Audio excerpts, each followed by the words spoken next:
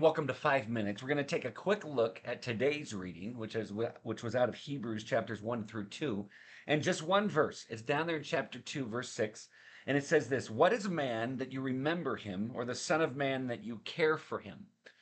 Let me say it again. What is man that you remember him, or the son of man that you care for him? And I think there's two things that are being spoken about here. One is our humility before God. Like, who am I, God, that you should actually think of me, that you should remember me? And then he comes up with this, and who am I? And he's quoting Old Testament, but who am I that you should actually care about me? Now, here's the thing. When I looked up that word care, here's what it means. And I know a lot for us, or a lot of times with us, we'll think of the words like care or love, and we'll think of it as we would think of like an English translation. And those are fine. But when I think of the word care, I think, oh, you care for me. That's nice. But love seems something different. It doesn't seem like it's at the level of depth. It just seems like it's kind of a surfacey word, and that's because I probably don't know the root of it. But when I look at the Greek definition of this, I just looked it up. Anybody can look it up. Here's what it means. It means select carefully based on careful investigation. So this is not a chance meeting or I care for you from a distance, but this is I'm selecting you carefully, like taking thought. There's intentionality behind this. The next part of the definition: visit, go to see with friendly intent. Now that part stands out to me because God cares for us, but he wants to come see us with a friendly intent. It's not to always smack us around. There's a lot of people that have this idea that God is just kind of angry all the time. But when he cares for us, it's this wanting to come to us with this friendly intent. I think we need to remember that. Goes on with the definition. Here it is: take care of, to look after, to be present, implying concern. And friends, we have a God who is concerned for us, concerned about us, and yet he's sovereign, he's eternal, he knows everything that's going to happen, he's in charge of everything, and yet still shows care for us. He's concerned for us. He has friendly intent toward us. He comes for us. Friends, he carefully picks us.